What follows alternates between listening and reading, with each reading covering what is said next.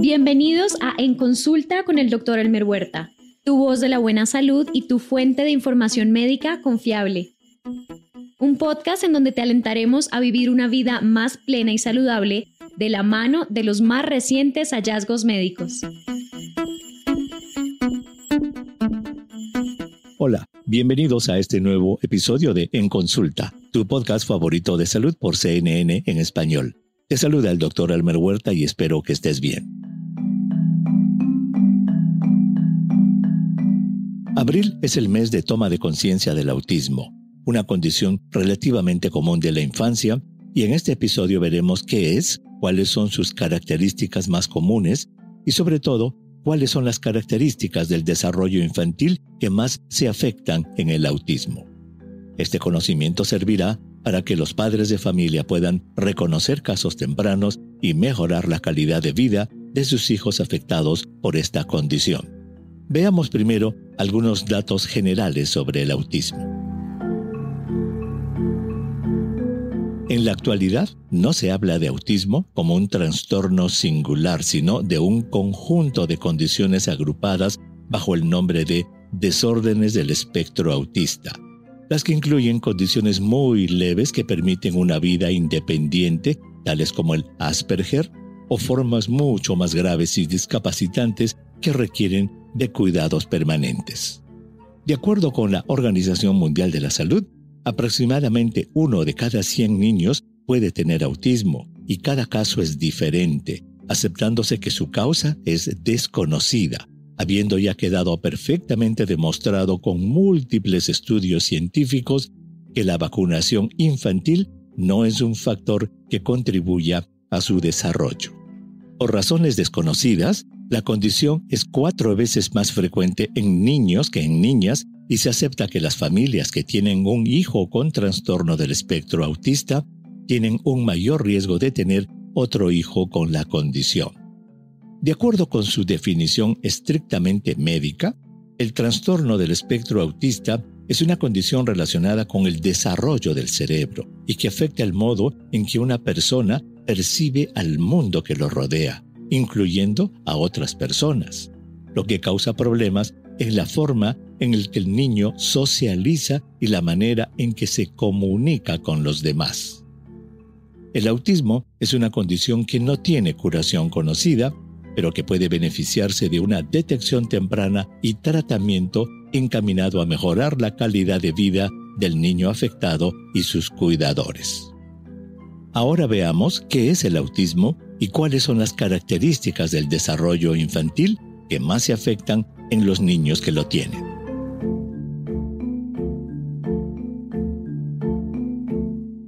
El autismo empieza a manifestarse en los primeros meses de la vida y se sospecha cuando los padres se dan cuenta de que su bebé no sonríe, no es capaz de batir sus manitas para decir adiós o no interactúa con otros niños. Es decir, su bebé no se está desarrollando normalmente desde el punto de vista social y emocional.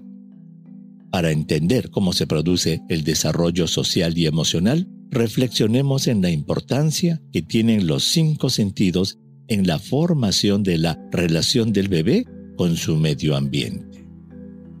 La vista, el olfato, la audición, el tacto y el gusto son los instrumentos que usa progresivamente el bebé para adaptarse al mundo que lo rodea. En ese sentido, poco a poco y a fuerza de aprendizaje, a través de la vista, el bebé empieza a reconocer el rostro de sus padres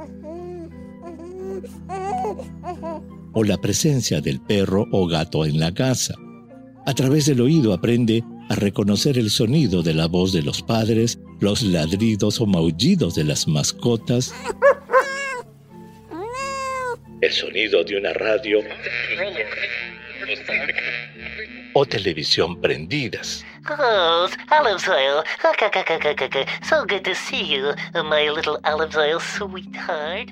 Del mismo modo, a través del tacto, el bebé aprende a sentir los abrazos y caricias de sus padres, las diferentes características de las formas, superficies y objetos. Y a través del olfato y el gusto, aprende a reconocer olores y sabores que lo relacionan con el mundo.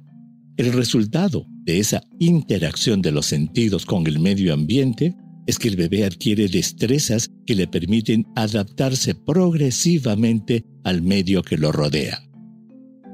Ahora imaginemos que el bebé no desarrolla la capacidad de usar sus sentidos para relacionarse con el mundo, o que pierde las destrezas que ya había ganado en la interpretación de su medio ambiente. Eso es el autismo. Es una condición en la que el niño percibe la realidad de un modo diferente y en el que las cosas que mira, escucha o siente las percibe como extrañas o amenazadoras, por lo que en respuesta se retrae en sí mismo y se aísla de su medio ambiente. La palabra autismo proviene del prefijo de origen griego auto, que significa uno mismo. En este caso, el niño con autismo, temeroso e incapaz de interpretar su medio ambiente, prefiere encerrarse en sí mismo, aislándose de los demás. Una vez entendida la contribución de los sentidos en la adaptación al medio ambiente, debemos saber que el desarrollo de los bebés es progresivo y los expertos agrupan ese desarrollo en 4 áreas específicas de destrezas, las que incluyen hitos sociales y emocionales, de lenguaje y comunicación, de aprendizaje y desarrollo del pensamiento y del desarrollo físico o motor. Sabiendo que cada niño es diferente y que la interpretación de las alteraciones en el desarrollo de los bebés necesitan siempre de un profesional de la salud, veamos cuáles son las alteraciones que están más comúnmente asociadas al autismo.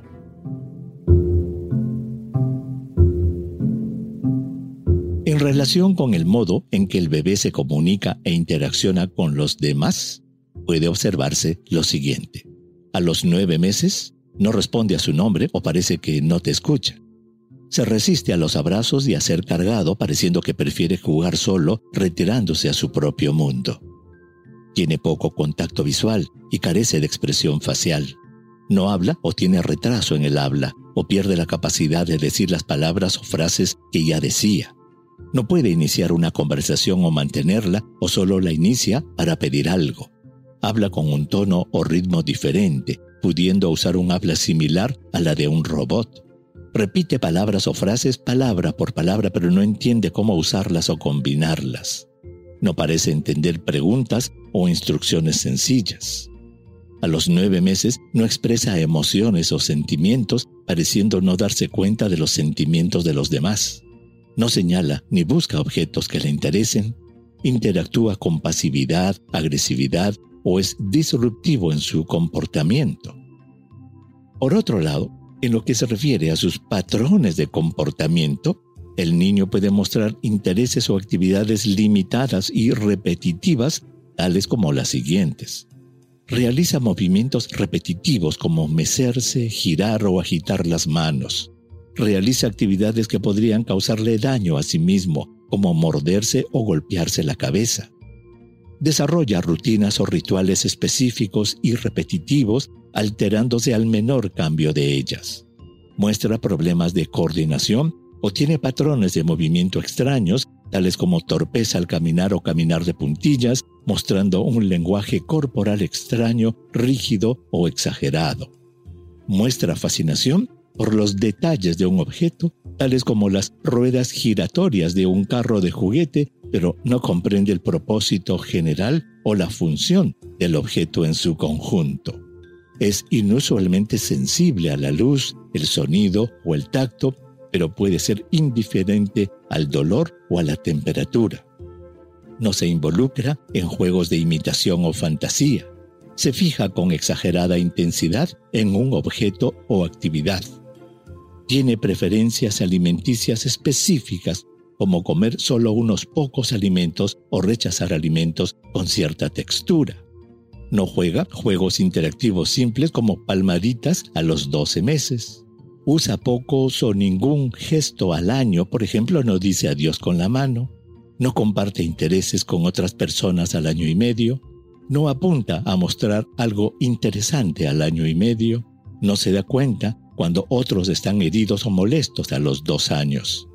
No se da cuenta de la presencia de otros niños y no se une a jugar con ellos a los 3 años. No pretende ser otra cosa como un maestro o un superhéroe durante el juego a los 4 años. No canta, baila ni actúa a los 5 años de edad. Por otro lado, también pueden presentar comportamientos e intereses restringidos o repetitivos, tales como alinea juguetes u otros objetos y se molesta cuando se le cambia el orden. Usa palabras o frases repitiéndolas una y otra vez. Eso se llama ecolalia. Juega siempre del mismo modo con sus juguetes. Se enfoca con demasiada atención en ciertas partes de objetos. Se molesta por cambios menores en su rutina o su espacio. Tiene intereses obsesivos. Debe seguir siempre ciertas rutinas. Bate las manos, balancea el cuerpo o gira en círculos de manera repetitiva. Tiene reacciones inusuales a la forma en que las cosas suenan, huelen, saben, se ven o se sienten. En resumen, conocer los hitos de desarrollo del bebé y reconocer temprano los signos que pueden indicar un autismo precoz es muy importante para buscar ayuda profesional y modificar el curso de la condición con intervenciones psicosociales basadas en evidencias científicas. A pesar de que la condición del espectro autista no tiene curación, ni tampoco, lamentablemente, prevención, se acepta que el inicio temprano de una terapia de comportamiento basada en evidencia científica puede mejorar las aptitudes sociales y de comunicación del niño, lográndose un impacto positivo en su bienestar y calidad de vida, así como la de sus cuidadores. Abrimos el consultorio.